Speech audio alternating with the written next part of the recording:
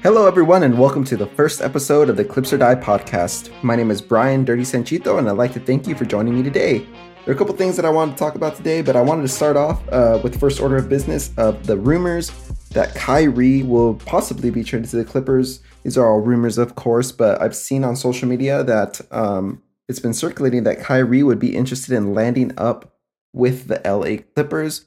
A couple of other teams were also named: the Knicks, the Heat, the 76ers, the Mavs as well. It looks like those are other teams that are being named as possible suitors for Kyrie. But this has been pretty interesting. I've seen on the LA Clippers subreddit that a lot of different people have been talking about this, giving their opinions on it. So I kind of just want to give my input as well as see what you guys all think about this situation. So with that being said, let's take a look at what Kyrie as far as last season. So last season, Kyrie played 29 out of the 82 regular season games. Okay. So that it was due largely in part to the fact that, without getting into the political side of things, mainly because of the COVID-19 vaccination requirements. Of course, the Brooklyn Nets being in New York, there was a little bit more strict vaccination policies as far as being able to play. So that really affected them, and as well as other major cities that host NBA teams, where NBA teams are from, they had the cities had vaccination requirements. So that really affected the amount of games that he was able to play. So in addition to only playing 29 games out of the 82, they did go on to play the Boston Celtics in the first round of the playoffs, and they actually got swept. So with the fact that KD and Kyrie were on the team, this is, of course, after they've traded for James Harden. They traded James Harden to the 76ers and got Ben Simmons in return. Of course, Ben Simmons didn't play because of all the drama that's going on with him, with his back. So seems like it's not a fun time to be the Brooklyn Nets front office. But with that being said, the Nets essentially were not able to make it out of the first round of the playoffs, which is pretty crazy because I remember seeing the posters of James Harden, KD, Kyrie, talking about how they were going to be the new super team and no one was going to be able to beat them. So it's pretty crazy to see how the actual what the actual turnout was and what the actual results were. With that being said, would I want Kyrie on the Clippers? Well, the only way that the Clippers and a lot of these other teams actually that are potential suitors would be able to acquire Kyrie would be if he opts into his current deal and the Clippers made a trade or these other teams made a trade. So in order for the Clippers to make this happen, they would most likely have to package Marcus Morris and Luke Kennard with some sort of future pick or picks, most likely. Maybe instead of, instead of having multiple picks, maybe throwing in one of our newer rookies like Brandon Boston Jr., Jason Preston, something like that. So with that being said, I would be all for this trade if it wasn't for the off-court drama that Kyrie comes with. It's because of his off-court antics that I don't think the Clippers will make a trade for Kyrie. The Clippers have come a long way in the recent years. To get to where they are now. Their locker room seems to be in a good place with Kawhi and PG, and just a lot of the veterans they have: Marcus Morris, Nick Batum, Reggie Jackson, and then a lot of the newer guys like Terrence Mann seems to fit in pretty well. Luke Kennard, Zoo. So I really love the chemistry of the team as is now, and I think that the Clippers front office is really happy with where it's at also. So we know how important, a locker room can be, and the team's overall happiness can be, and how it can affect the ability of them to be able to win a championship in the future. We saw this with the Lob City Clippers. I think JJ Redick talked about this, and I think various other Clipper players from that time have come out to talk about it, how, their egos, along with injuries, of course, but the egos was a big reason why, we didn't see as much success with the Lob City Clippers as they could have had. We also saw this recently a couple years ago with the whole bubble situation, when Lou decided he was going to go out, to, have a little bit of fun in Atlanta. And we also had some drama in the locker room that was coming out. And with Trez, of course, it never, I think, was very clear that that was the case. But I think everyone kind of speculated that it was him that caused the drama. But with that being said, the locker room and happiness in the locker room and happiness amongst the teammates is very important.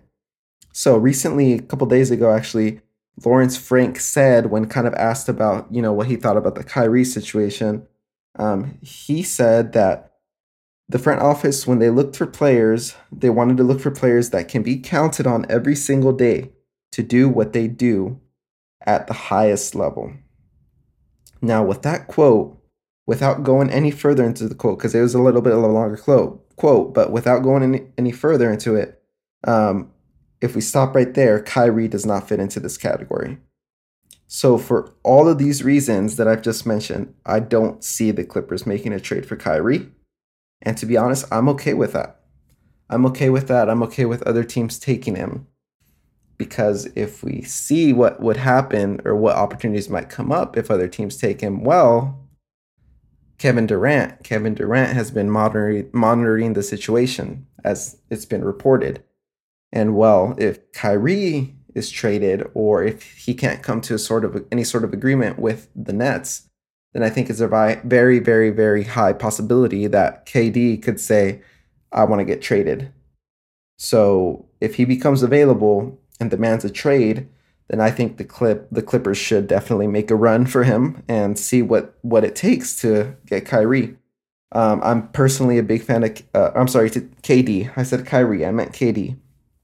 I'm personally a big fan of KD. I love his style of play. I think he's great. I just love watching him play. And though we might have to give up more for him, I'm okay with that personally. I'm okay with giving up, more future assets if it means that it puts us in a better place to win now. As much as I love this team as it is, and I really want to see this team win a championship as is, KD would be awesome.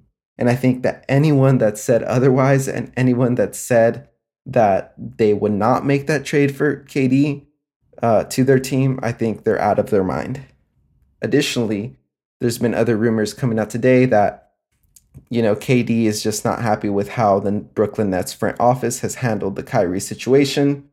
And it's almost like he's feeling that, the front office is kind of like the villain in this case, or that's what it's kind of being seen. Of course, this is all reports. This is all speculation. All coming from quote unquote sources. So we don't really know what to think until we actually get the information straight from the horse's mouth. So that's what I think. Let me know what you guys think about the Kyrie KD situation. Who would you want if we were to do a trade, in your NBA 2K world? Which one of these would you take and who would you be willing to give up? Let me know. And let's get some conversation going about this. Now, I'd like to move on to Nick Batum. So Nick Batum, the commander of the Batum Battalion, shout out to Clipper Spencer. I believe he's a huge Batum fan. I've seen various pics of him on Twitter, dressed up in his attire, going all out, supporting the Batum Battalion. I think he might have started the Batum Battalion, if we're being completely honest. But with that being said, Batum has declined his option for another year, which I think it was about $3 million or something like that. I saw it reported by Woj, but many fans are worried about this. I myself was worried about this when I saw the news also. However, Batum, I think he's likely to stay with this team. He's become a fan favorite. I love Batum. Just crazy for him to go, like he said personally himself, he went from his lowest point of his career. The Clippers gave him a chance, and he really kind of just rejuvenated his career. And he's been great for us, and he's such a key player for us. So another thing that Woj did tweet with saying that he declined his option, he did say that, the Clippers and Batum have mutual interest in a deal. Along with that, Clippers also have bird rights, so they can offer him more without worrying about the cap situation that they're already in. So it's going to allow, I think, more flexibility than other teams may have. Not only that, I don't think that Clipper fans should be too worried. And the reason that I say that, I don't think that Clipper fans should be too worried. And the reason that I say that is because Batum himself said that he basically is grateful for Ty Lue believing in him, and that he's basically going to stick with Ty Lue until Ty Lue decides that he no longer wants, Batum to be sticking around anyway. So I don't think we're really too worried about that. I think what we're going to kind of have to focus on moving forward, and Lawrence Frank said himself that the main focus of the front office is to retain most of our free agents. So with that being said, the other free agents being like Isaiah Hartenstein, backup center, we need to try to retain him because he's been really good for us. He was really good for us last year. I completely understand if he wants to go get paid somewhere else, and I'm sure there's going to be other teams paying him, but he was working out in San Diego with a bunch of other players, so hopefully that's a really good indication that he'll stay. Fingers crossed, guys. Additionally, Amir Coffey. Amir Coffey is another person that we maybe want to look into re-signing. He really flourished last season. I personally, in the beginning of the season and in previous seasons as well, I personally had kind of given up on him, if I'm being completely honest, but he completely redeemed himself. He completely earned the contract. I think we should try to re-sign him as well. And then from there, I think we'll be in a good spot. I think we have to take Zoo's option. We have to pick up that option. In my personal opinion, Zoo is a very, I don't know how to say it, but there's a lot of fans that love him and there's a lot of fans that hate him. I'm on the camp that for what he gets paid, he does his job and he does it pretty well. So I'm on the Zoo. I'm buying all that Zoo stock. I'm all about it. So with that being said, let me know what you guys think about free agency. What should the Clippers do? Are you guys worried about losing some of these key players, some of our free agents? Let me know what you guys think. I also did want to talk about our draft. So if you guys did or did not know, the Clippers had a second round draft pick. I believe it was the 43rd overall draft pick. And with that draft, that actual pick, they actually ended up picking up Moussa Diabate. I believe that's how you pronounce it. He's out of University of Michigan. He's a center.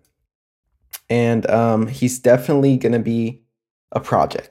He's not going to be a player that we're going to be seeing getting minutes with the Clippers next year. He'll probably spend the majority of the time in the G League.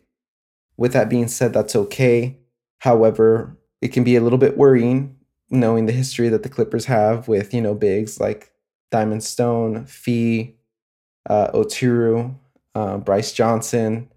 So we'll see how it works out. I mean, what can you really expect for a second round pick like that at this point? It's really just about seeing how it goes and seeing if he can develop.